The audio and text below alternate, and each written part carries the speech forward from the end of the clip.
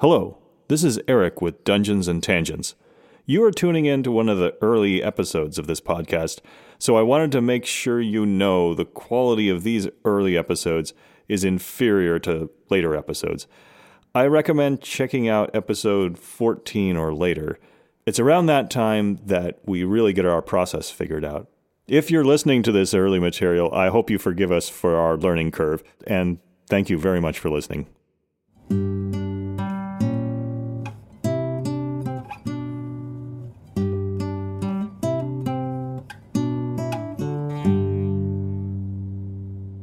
Hello, everybody, and welcome to episode 8 of Dungeons and Tangents. I'm Robert Sherman. And I'm Eric Dewhurst. And this episode, we're talking about memorable moments and what make up those memorable moments. I never know how to start these things. That. You start with, welcome to the episode. Is that the formula? Here's our names. Here's the episode name. Okay. Or maybe you put the episode name at the end of... I needed like a template that I can refer to. For the unscripted tangent podcast. I've watched us do it so many times, and every time it's almost identical. Okay, good. Do I have that like half-second stutter when I realized I finally it's my turn? Yes. Okay. Chris Rutledge did not. Yeah. He's he's on smooth. I'm not. I accept that. I accept Okay. limitations. But for this episode, we're specifically talking about memorable moments in Dungeons and Dragons. So we were going to share some of our own first. And then we'll go into kind of what makes them memorable, why memorable, To start, I wanted to talk about the fact that the kinds of memorable moments you experience in D&D are significantly different than those that you experience in other games. They're more akin to something in a movie or a TV show than they are what you get out of Monopoly. The tabletop games that I play that aren't D&D are generally mechanically driven. I don't know, Dominion's a good example of a game that you're going to find an interesting technique to apply to the game, and we've played that one together. In fact, I think I played your copy. That's the only time I've played it. I think my memorable moment would have been you completely kicking my butt like the second time you ever played. Well, because I figured out a technique, I applied the technique, and I was satisfied by the fact that it worked. But that's incredibly impressive considering the fact that Dominion's a game where the rules change every single time you play. And so Next time I play, I won't be able to figure it out. I think I got lucky. Regardless, what's memorable there is a mechanical aspect of it. And what's different in D&D is that we have moments of narrative realization, things that happen that are about characters. And sometimes the mechanics are a part of that, either the realization or the suspense. But you don't have that in Candyland or Monopoly. You might have fun playing those games, but they're not as dynamic because the enjoyment that you get out of them and the moments that you remember are probably more about the people you were with than they are about how the game facilitated the memorable moment. And they are a competition. They're a distilled competition, and the setting, Candyland, Truth and Letters, Monopoly, it's dressing for the mechanic. It's still just a mechanic. We keep going back to that concept of immersion in a game. And that immersion lets you kind of get lost in that moment, and then that gives you that memorable moment of I feel like there's actual stakes at play here, Yeah. If I lose Candyland, the competitive part of me is going to be like, I wish I had won, but 2 minutes later, I'm not even going to be thinking about Candyland, right? Yeah. Let's go straight into the first example. Okay. The first one was one of mine. We did. I don't even want to say. I'm not going to. I don't want to spoil the module, so I need to be very careful about what I say here. I am almost 100% certain that this specific event had nothing to do with the module. We were doing a module. Okay. And we were getting pretty far into it, and we had this character, this NPC, who just kept wrecking us and almost teasing us, and that she would pop in right when we were doing well, mess up our whole day, laugh at us, and then just kind of peace out, right? Was she the big bad? I don't know. She wasn't like not built-in... in this instance, but later on my character died trying to find out, so I never really got to the resolution of that. Oh, okay. But as far as I was concerned, she was definitely the big bad. She was At every time she would show up, like, this is the time we're gonna get this figured out. So this time, this is one of like 5 times. Like, this is the time I've got it, and just did not go the way I had envisioned at all. But we were in a dungeon underground, very, very limited escape options. So when she popped up, it was like, yes, there's nowhere to go. She had a bunch of like lieutenants with her, but like, we're gonna get that part figured out. But once we get through that, like, that's it. She can't get away. This is our chance to bring her to justice, bring her back into... I can't even say the name of the town without giving away the module, but bring her back to town, to the magistrate and get all that figured out. I was playing Timberwind, a big barbarian, Russian, and suffer the consequences later. Russian. Oh, no. Oh, okay. I would rush into danger. Timberwind would always kind of rush into battle, and he had the fast movement ability in 3rd edition, which always got him into more trouble than he could handle. But as I said, we were in this room that we thought had no other exit. Big treasure chest. We had just finished an encounter. We were feeling really good about ourselves. And in pops in Little Miss NPC, who just is like, I'm going to wreck your day, right? And so we are fighting some of her group, and while that happens, she backs up, opens up a secret door, and just pretty much vanishes, right? Just disappears. Like, oh man, not again. So I break through the group of people that were between us, and I just start chasing after her. Not a good idea at all. Start chasing after her, and I get to... she's gone. I can't see her, but I know that it's a hallway. It's the only one place she should have gone. Chase after her, stop, and there's like... She's just like standing there, just smiling. Totally should have been a red flag. Like, this is not what I wanted to see. But I'm like, it's okay. I'm committed now. Start rushing after her, and all of a sudden, DM's like, okay, roll a dexterity. What the hell was that called? There's a name for it. Anyway, basically, roll a you're screwed check. And so I roll don't do great, and evasion. Oh, that's right. So all of a sudden, you hear a loud metal scraping noise from the ceiling. A portcullis drops down. I had to then roll another check to see on which side I was caught on. The side with her, and then once the drop, I found out she had like 2 or 3 other guys with her that were going to mess me up, or on the side with my party, and then she would get away. And I rolled a 1. I'm pretty sure I fumbled. And says, all right. And it came down on top of me. And so, like, my upper half was on the side that she was on, and my lower half was on the side that my friends were on. And she just smiles. 3 guys come up from behind her and just start wailing on me. Just... And I'm a barbarian. I was like 4th or 5th level at this point. I had huge just pile of hit points. Like, don't worry about it. I got this. And he was like, are you sure? Like, I got this. I'm grabbing the iron bars as portcullis as these, like, I think they were like half hours, just wailing on me. And I'm rolling these strength checks, and it's not happening. And turn goes by. I'm like, you know what? Maybe I don't got this. And we had one other barbarian in the party. And this whole time, he's looting that chest in that other room. Completely oblivious. I would love to say role-playing, but just, saw an opportunity to be the only person with that chest. And so finally we had to have one of the party members run back, grab him, come back, and between the 2 of us, we were able to get this portal up, and then they just pulled me through back to our side and saved me. And I was like maybe 1 or 2 hits away from being unconscious at that point. I had just a handful of hit points left. That was a stressful night. What do you think made that memorable beyond... There's 2 things that immediately come to mind about why it's memorable. One, I was convinced I knew how this was going to play out, and in a moment, things completely turned on me. And the other one was I felt a genuine sense of risk in a character that I had invested much time in. I had put a bunch of time in Timberwind. He had multi-classed, and I had put in like this big backstory for why he had multi-classed. I had put more work in Timberwind than I put in a character in a long, long time. I was convinced I was going to prove my worth to the party and like have a shining moment, and I barely was saved because I went off on my own and I tried to do something. I didn't stick with the party.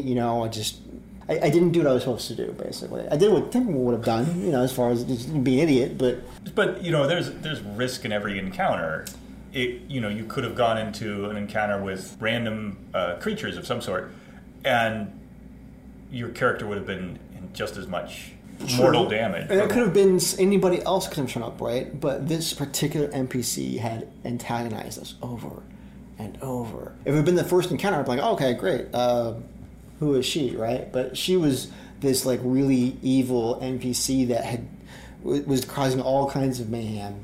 Played beautifully by our DM, custom built to strike fear in our hearts. And I was like, this is the time I'm not going to be afraid. This is going to be the moment I don't lose, right? And I should have been afraid. I lost so big. That was one of my favorite encounters. Everybody, when I'm really like into what's happening, every single time I'll stand up, right, and I'll have to pace up and down the table. And I was pacing up and down the table that night.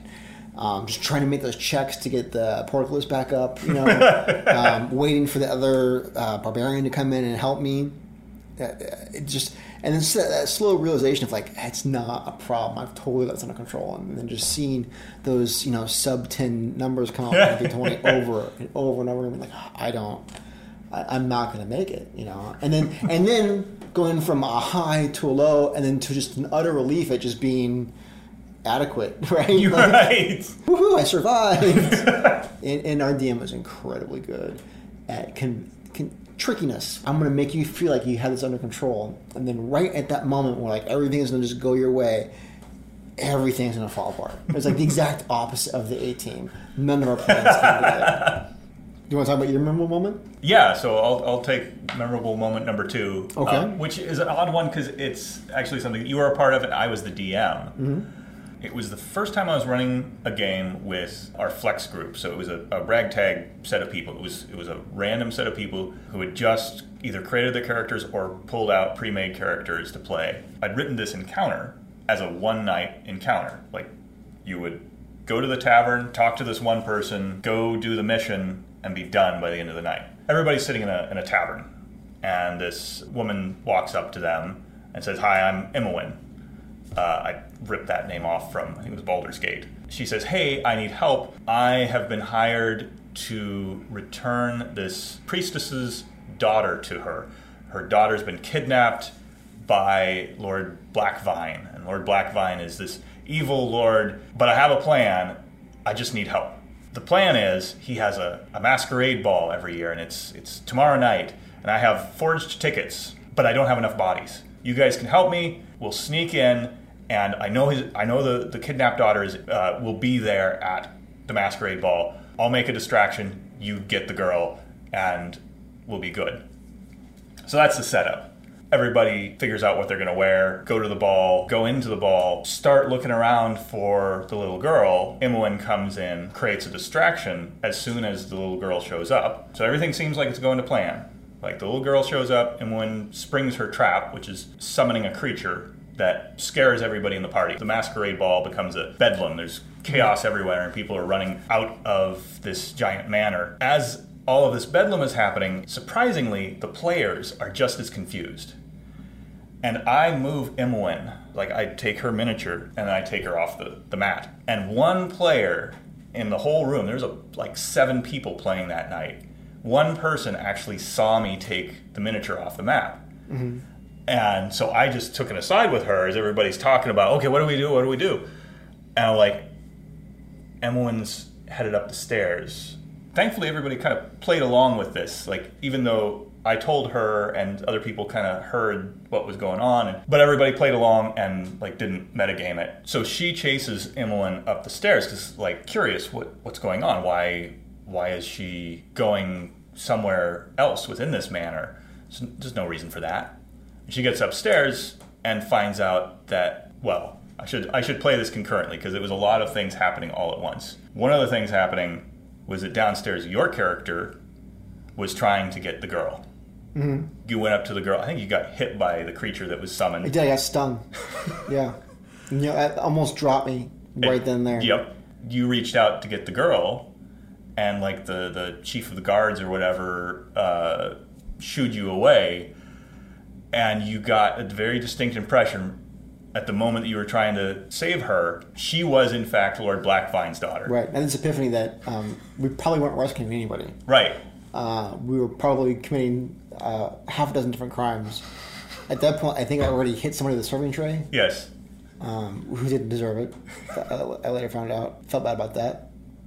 Kept the tray, but I felt bad about it. You're also dressed as a jester. Yeah, which was perfect. there was this moment of like, oh, we messed up real bad.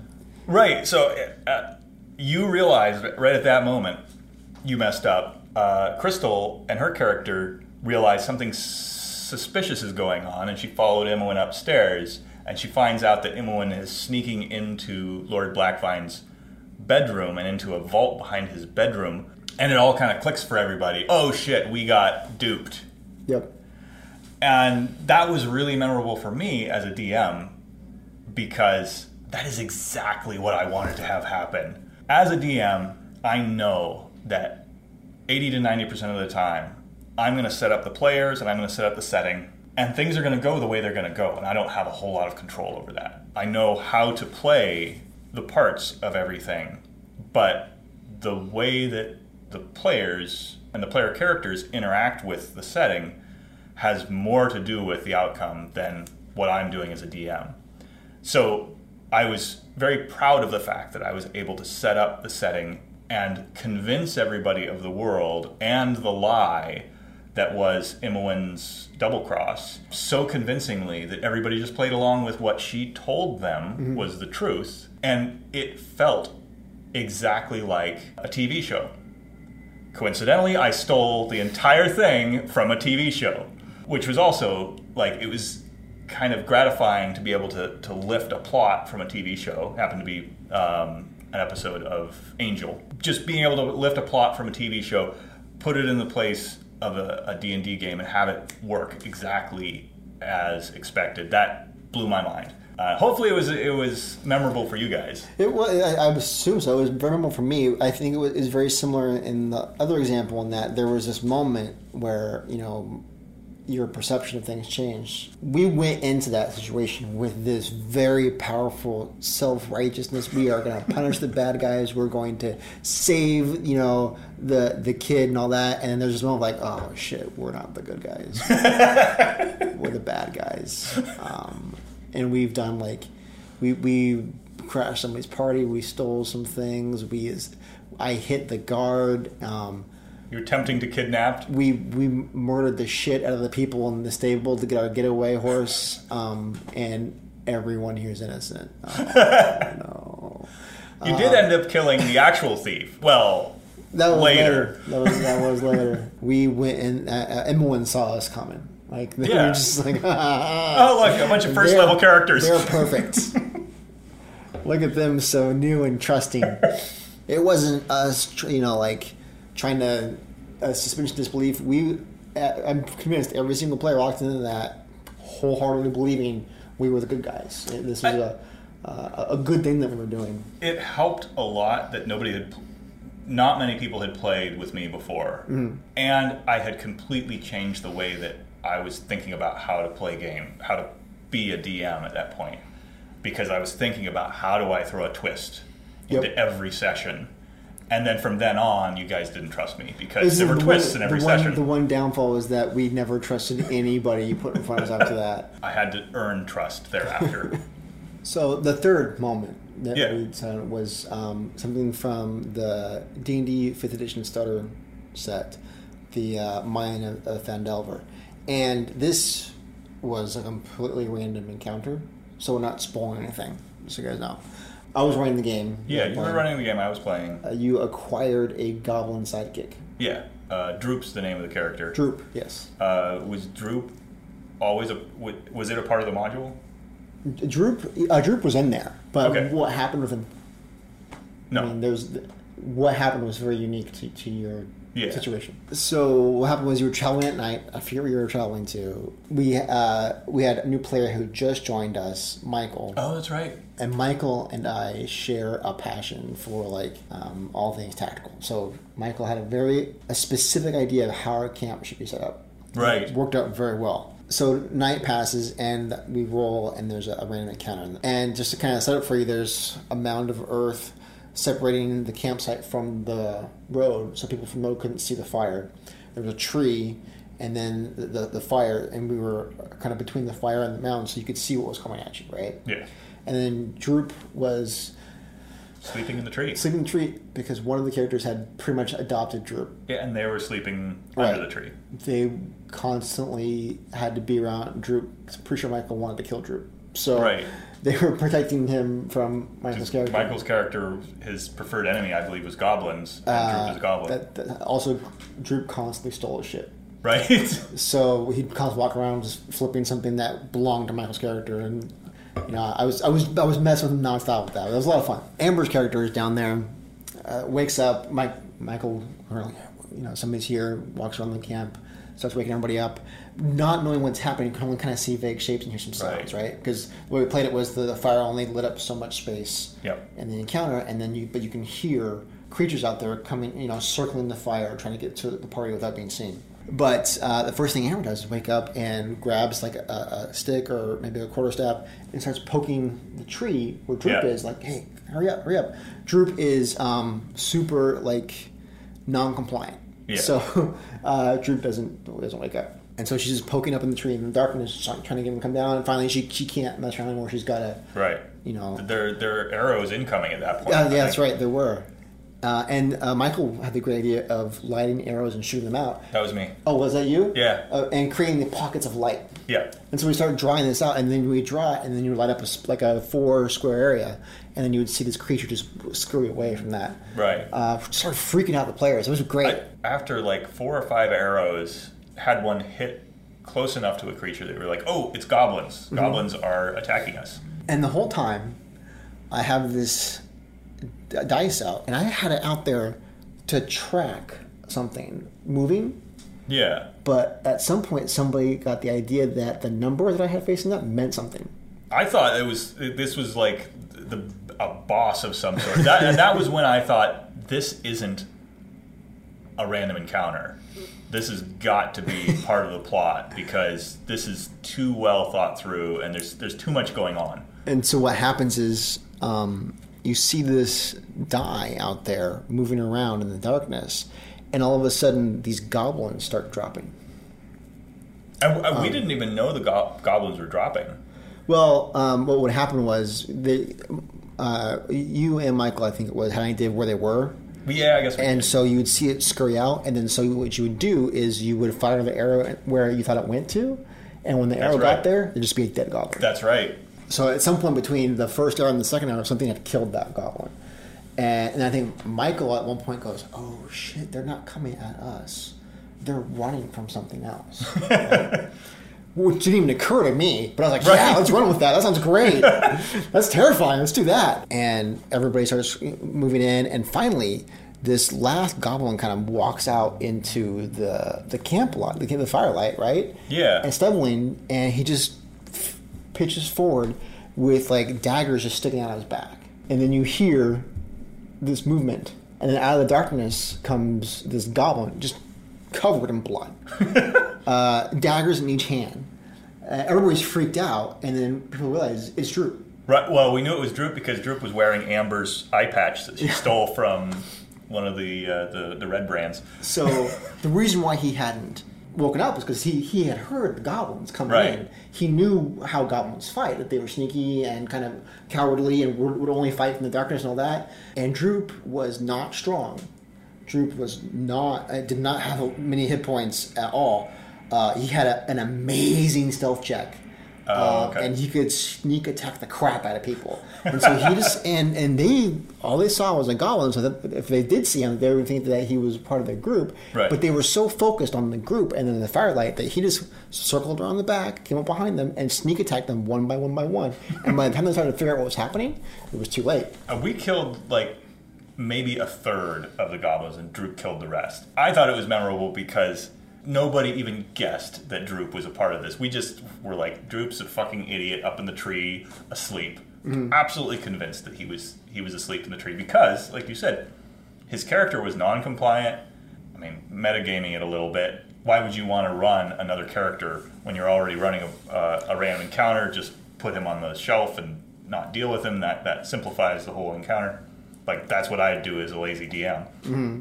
I was absolutely convinced that Droop was not a part of this. I don't think it was until the very moment you said that it was Droop that I knew it was Droop. So it was Really? it was the big reveal was a big reveal to me. I was convinced people were going to figure it out. So I was like, I had to pressure Amber with incoming arrows.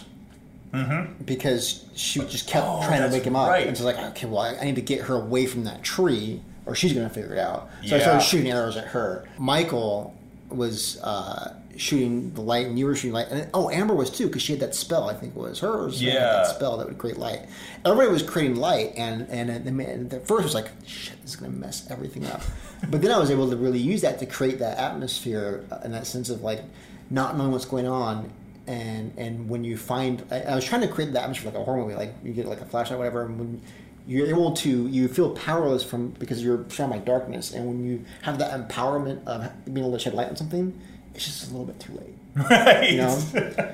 And that is like every time we got an arrow in a certain place, something would scoot out of the way, and I'm like, I wasn't sure if that was like a mechanic of this encounter. Like I said, I thought it might have been a pre-written encounter. That whatever it was that was out there was just, it had a reaction that it could get out of the way, or if it was, I don't know what. It set the tone for us fearing what was happening far more than we should have. My thinking was, you're in the dark, you see this flaming arrow coming at you, you're going to move. Sure. Nobody's going to stand there like, oh, arrow. Oh, shit, that sucks. You know, you're going to get out of there, right? And so it would hit, and you would just see it moving around. Yeah. Because that's terrifying. I think at you. But I also wanted you to see that to create that sense of like, okay, something is there. Yeah. And I think you were spreading that. I remember you were spreading them out enough that it was obvious, like there was multiple somethings out there. Yeah. And then it felt like there were about 6 or so. I started putting things out there to represent them, and so you would know that they're out there, but with the understanding that, like, okay, here's where you think it is, but it doesn't mean that's in that specific square, right? Yeah, that's the last place we saw it. And then just the Droop comes out. I seem to remember having him like come out covered in blood, just smiling, like super happy. With I thought it was a goblin came into the firelight and was still alive, and Michael and I started rushing him, and then the next round comes around and Droop jumps out of the darkness, stabs him to death. And we know it's Droop because he's got the eye patch on. I remember going through my head like 3 or 4 different ways of how I was going to reveal that it was Droop. Okay. Don't necessarily remember how I did it, but yeah, that does sound right. I remember there was one where I was like, I wanted him to just be like a little Tasmanian devil, just like losing it.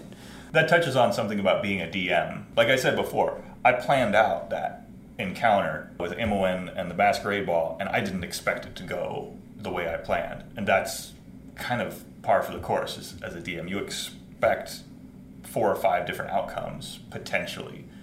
And there might be one that you didn't even think of. And you might plan for different reveals, and in the moment you have to make a snap decision about which one you really want to go with. Sure, I didn't expect that you guys were going to kill a bunch of guards to steal horses, or that you were going to nearly get killed, chase the captain of the guards down a hallway because you were just so confused about the situation.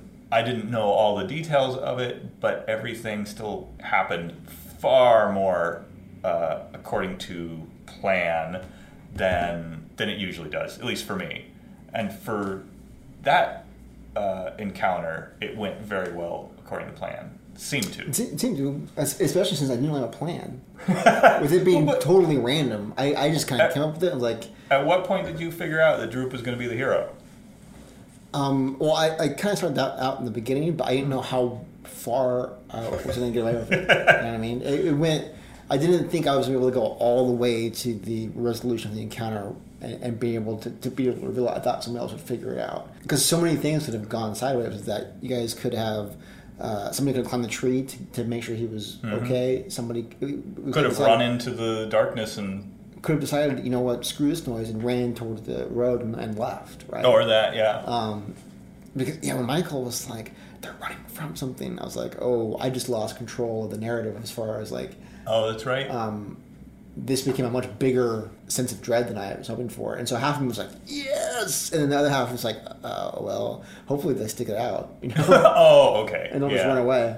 Yeah, running away did come to mind for me as well. Again, metagaming a little bit. There's this unknown die sitting out there doing something, and it's changing. Like the number on it changed a couple times. Yeah, once I figured out that you guys thought the number meant something, I started messing with everybody by just flipping the die around and changing the number. I just started counting it down, and I would count it down, and then I would come back and I would roll something, and then I'd pretend like I was writing something down.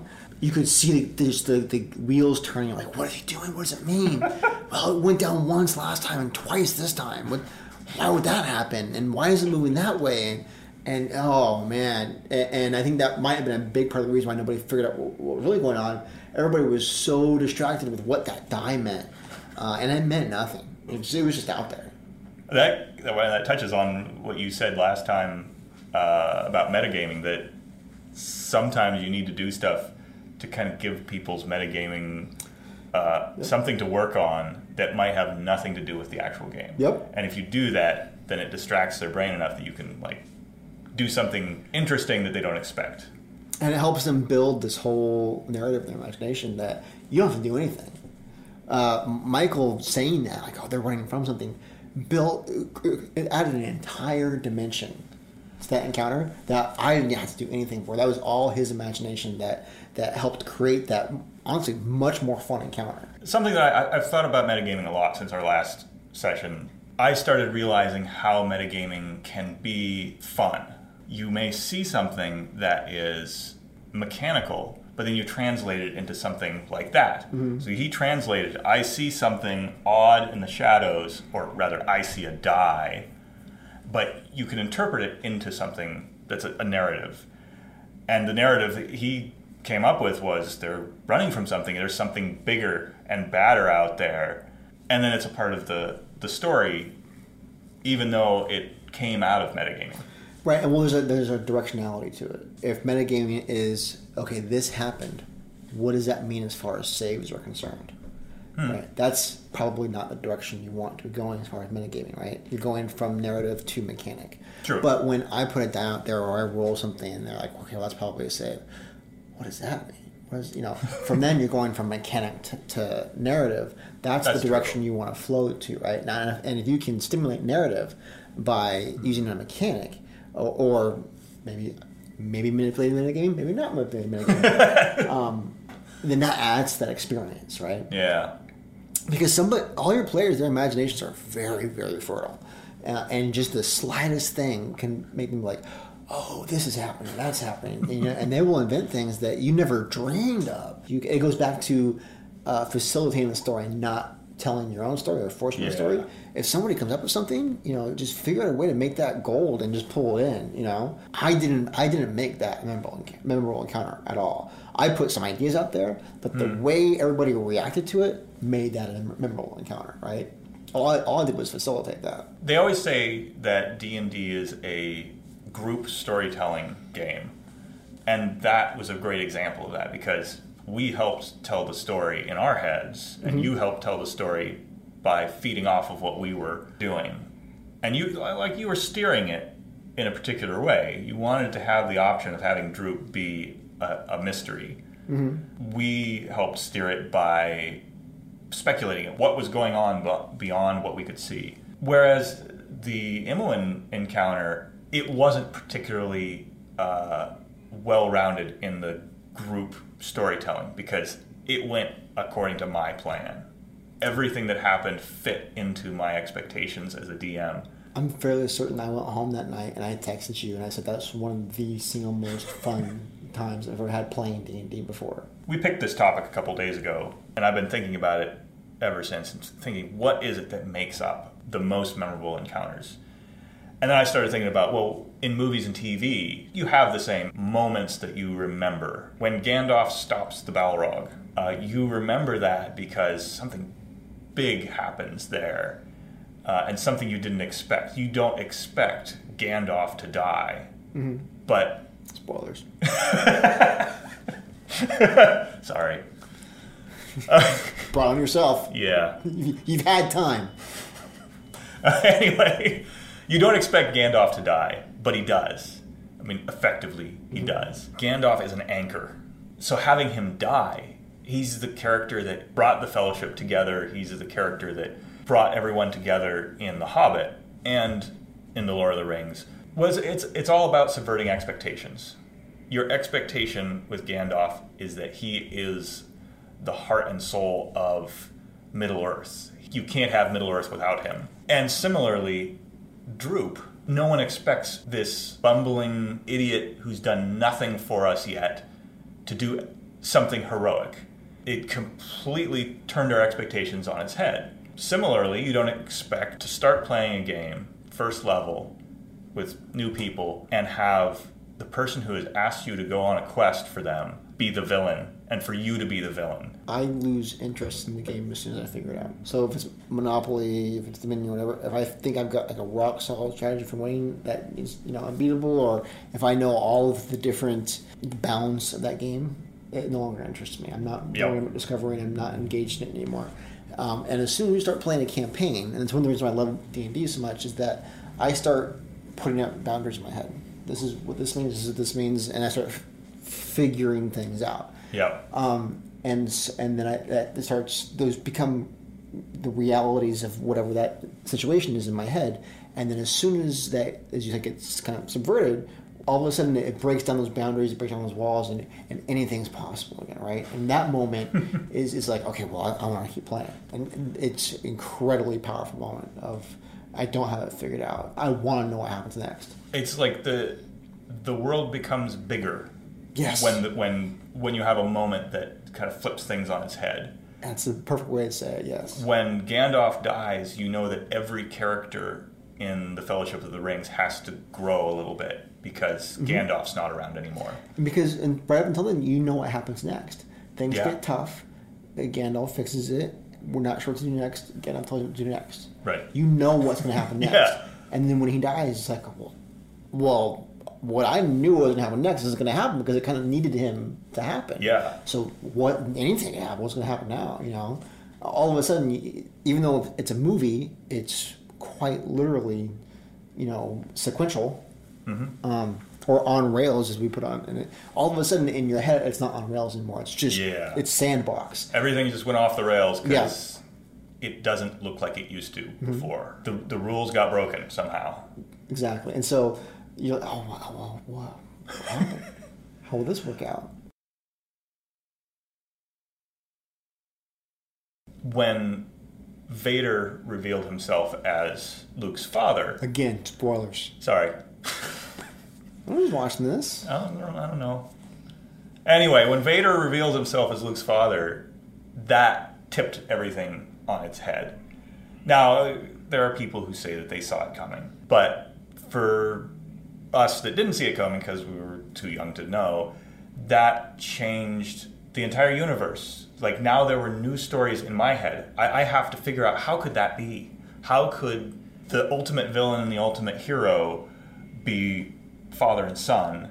And I start telling these very elaborate stories in my head of how did we arrive at this moment in time. And the same thing happened with Droop. How did we arrive at this moment in time? We had to retell the entire story to ourselves because we didn't get it right the first time. As far as that encounter, you mean? Yeah. Mm-hmm. How did Droop end up being the hero of this, and we ended up... When he's still asleep in the tree. Right. He can't be asleep in the tree. It must have gone this way, and now I've got to replay the whole thing. Mm-hmm. Just like when Imoen revealed... Well, when you found out that Imoen was duping you guys, you had to replay that whole situation over in your heads. Yeah, I remember when that happened, we had this moment where we all looked at each other over the table and we're like... Oh. And we all I almost thought you guys were angry at me. You could almost see us all replaying back in our head like, oh, yeah. I see what you did there. Okay. Yeah. It's just like one of those things where it's so obvious when you see it, but until you see it, you're just oblivious. And you did a masterful job. I mean, you never lied to us as far as like from a DM standpoint. All kinds of things were suspicious about this. And you did it in a way where we immediately became engaged of like, well, we got to go and rescue, this person. You didn't hide anything from us. Everything was there for us to see. And we looked at it and didn't see it. Or more accurately, we looked at it and saw what Imoen wanted us to see, right? But if one of us said, well, what about this? Does it make sense? I never got the sense that you would have tried to manipulate that more so than M1 was. It's just like you presented a case that was so good that we just immediately fell into it, and it felt natural just to pursue this, right? Yeah. We were do-gooders doing good things. Yeah. Which was exactly what everyone wanted. Right. And that realization, I can't speak for the group. I wasn't upset with you. I'm having the most fun when I realize I've been tricked. That's a lesson that I need to keep as a DM. Subverting expectations, tricking the party produces fun. Absolutely. Because I could go any night of the week, I can go and have an experience that is what I expect. Yeah. Right? Go watch That a movie is you've seen before. Super easy. Go home and take a nap. The thing with Timberwind, I was tricked. I got completely baited into that. My DM Ken knew what he was doing. And from the grin on his face, you knew that things went exactly according to plan for him. I knew it because I knew that grin because he used it a lot because he tricked me a lot. And whenever he did that I was having the most fun in that moment when I was like, oh, he got me again. Eric got us. In that moment where we look across the table, everybody else is like, oh, I see what happened. That I'm going to remember. When I was thinking through what creates a memorable moment, I came up with two elements of those memorable moments. One was subverting of expectations, and one was emotional engagement. Mm-hmm. With Gandalf, you're emotionally engaged because he's such a core character. You kind of believe in him, and when he dies, you feel the loss. In D&D, it's a little more difficult to get that emotional engagement. As a DM, I need to make sure that my players care about their characters to get emotionally invested in those characters. Which, depending on what kind of a player you're dealing with, can be very difficult. If it's somebody who maybe they just grab a premium character and they show up and there's nothing wrong with a premium character, but they haven't invested much time in that character, and they approach it probably as a board game. You're going to have a much harder job getting them invested, right?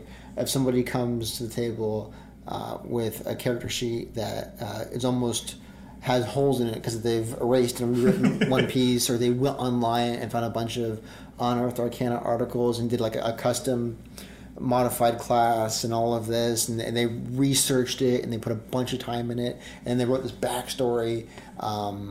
They're invested in that character. They're invested, but I think there's a difference between that sort of investment, the time investment, and the emotional investment. You may get that emotional investment from doing writing a backstory, but emotional investment, it's got to come from you understand your character. You know what the character feels, what the character's motives are, why they want things. That's a good point. And if you spend 2 days on a character, which I've done before, building them up for a game that you're going to play, you will feel like you know that character. Because you will put a lot of work on that character. But you won't actually know that character until you've had it interact with other players, other characters, other creatures, and you had to make decisions, right? Yeah. When you're not in control of all the variables, when you have to make a tough call, maybe running away or saving Drew from the tree or whatever, it's easy to come up with stuff that your character's been through when you write the backstory. Well, not easy, but I mean, you understand what I'm saying? You can dictate what happens when you have to make choices in a situation where you can't just dictate what happens and there's risk and reward. You have to really kind of feel out that character's concept. If you have made tough choices and there's been rewards and there's been risk and all of that, every time you do that, you're just that much more invested in that character. That character means that much more to you, and it's that much of a bigger deal the next time you have to make one of those tough calls, and that character might not make it out okay. So we've got the subverting expectations and being emotionally engaged. Yeah. I think subverting expectations can happen at any time. Yeah. It's more likely to happen the more engaged players are, because then they're more focused on one direction, and then when you kind of swerve into another direction, it's, as opposed to if you just start, you don't have any direction yet. Right. I mean, you have to have established expectations. Right. Like with Imoen, exactly. It was simple. The expectation was you're going to come in and you're going to save the kidnapped child. Right. Those are your expectations. Which is, that's a simple invitation. There's good to be done. Being emotionally engaged takes a while. Right? Yeah. It takes some work. It takes some experience as far as, not as a player, but experience for that character. You have to experience that character, Right. playing them. And then the other thing, I think, is the perception of risk. And I think that you can't really have that without having that engagement. I don't feel like the Droop encounter there was a perception of risk, and that was an element of it. The mystery and the reveal of the mystery, that was what made that interesting. With Imoen, that was the first day that everybody had played the game, but I felt like everybody was emotionally invested. Well, there's other things other than Bizarrely. your character dying. My main concern throughout Oh. that encounter, I got stung by I think it was an Yeah. imp. I almost died. I didn't feel there. I mean, I felt risk there, but the major risk that I felt throughout that encounter, as soon as that swerve of direction happened, was our reputation. Right. Our character reputation was going to suffer. I assume the thought process is, we're going to go in, we're going to go do good, we're going to leave, we're going to get rewarded. Simple, very well established trope of D&D. Go in, do good, leave, get rewarded. Mm-hmm. Instead, it was go in, try to do good, find out you're doing bad, figure out how you get yourself out of this situation. Right. Because when we went in there, the stakes were a life. Once that realization came upon us, like, okay, well, there's nothing at risk here when we got here. There was nothing going on, right? Mm-hmm. But now the actions we've taken, now our reputation, our livelihood, or our freedom is at risk, right? So nobody's going to die, or Right. nobody's being abducted or anything like that. Now that we understand what's really happening, do we let it happen? As far as the robbery that was happening, do we stop it? Can we? Is there a way to do this and make people understand that we're not the bad guys? And then there's what actually happened. You ended up being the robbers anyway. There's a lot of interpretation there as far as what happened. Okay, there's a lot of cooks in that kitchen. A lot of different things going on. So at the end of that encounter, Crystal found Imoen stealing treasure from the Lord, took down Imoen, thought she killed her, and dumped all the treasure in her bag, jumped out a window, and escaped on the horses That's that the was actions stolen. of one character. You can't blame. Right. You certainly can't blame Eric and Michaela's character for that. No. Because they were busy murdering other people. They were under the understanding that they were doing good, and they just needed to establish. They needed to figure out how to escape the situation, and they were doing a good job of doing it. All of our characters learned a lot about who they were that night, and who they weren't. We were not the good guys at all in that encounter. We went in there with the best of intentions, and we came out of there just kind of like traumatized from our own actions. But it was one set of risks traded for another set of risks. It was the risk of being stopped from doing good to the risk of being killed or imprisoned. And also or stopping losing the person reputation. who duped us. Right? Yeah. At one point, it was a very palpable moment of like, okay, well, Imoen's got to pay for this, like, because she didn't just trick us. She didn't just use us to rob people, but she specifically set it up for us to take the fall for Yes. what was happening. Very publicly had us, basically try to rob a party. When the creature came in, it was invisible. Mm-hmm. So it looked like we were attacking the party, right? So it was beautifully set up to make us look as terrible as possible. It's interesting. It actually was mildly difficult to come up with memorable moments, but I do feel like the formula of D&D, the ability for the D&D to subvert expectations, the characters, you can get emotionally invested in them, and there's always risk. Like those three sides of the triangle of making a memorable moment, they're all a part of D&D, and they're all kind of built into D&D. And yet, it's not every game that I come out with something amazing. It takes effort. I would agree. I also think that there's a lot of things that, for me, if I was sitting down with some people that I played D&D with for 10 years, I'd have a bunch of moments that we could talk about. When we were trying to come up with moments for this, I came up with a couple and described them like, nobody who wasn't there will know what the hell I'm talking about. And I can't I guess think of there's a way that, to too. describe it that would make this funny or interesting to somebody else. I think it's hilarious.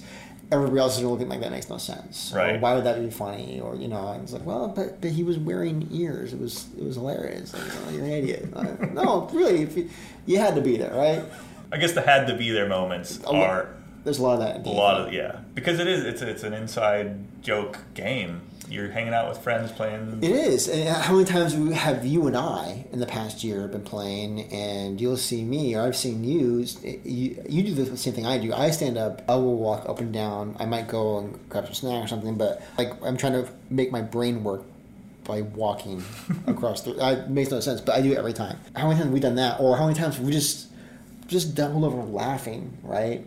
Where we're so engaged, and it's a communal experience of we're all experiencing the same thing, and I could not describe that to somebody else, right? I wouldn't even know how to start.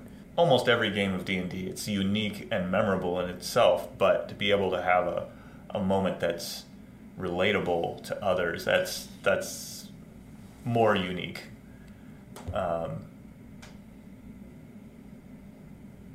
I may not be good at segues, but I'm great at killing conversations. I think we're good. I think we're good. This was a good conversation. Well, if you're watching this, you most likely watched some other episodes. Maybe not. If you haven't watched the other episodes, you probably ought to. I will put in the description any links to anything that we reference, like Minds of Phandelver. Maybe a little spoiler intro for Minds of Phandelver. Definitely Star Wars. Lord of the Rings. Lord of the Rings. We would love to hear about your memorable moments. If you want to put them in the comments, if you want to send them as a message to us. I'm assuming a lot of people have memorable moments playing Dungeons & Dragons or Pathfinder or whichever tabletop game you're playing. What makes it so special for you and your friends? And was there a moment where it just kind of clicked for you where you're like, this is the greatest game ever, and I love doing this. We would love to hear about that. Subscribe if you want to subscribe. If you don't, you should probably subscribe anyway, because I said so, and that's a compelling enough reason. Agreed. I think that's it, though. That's it. Okay. Good night. Good night.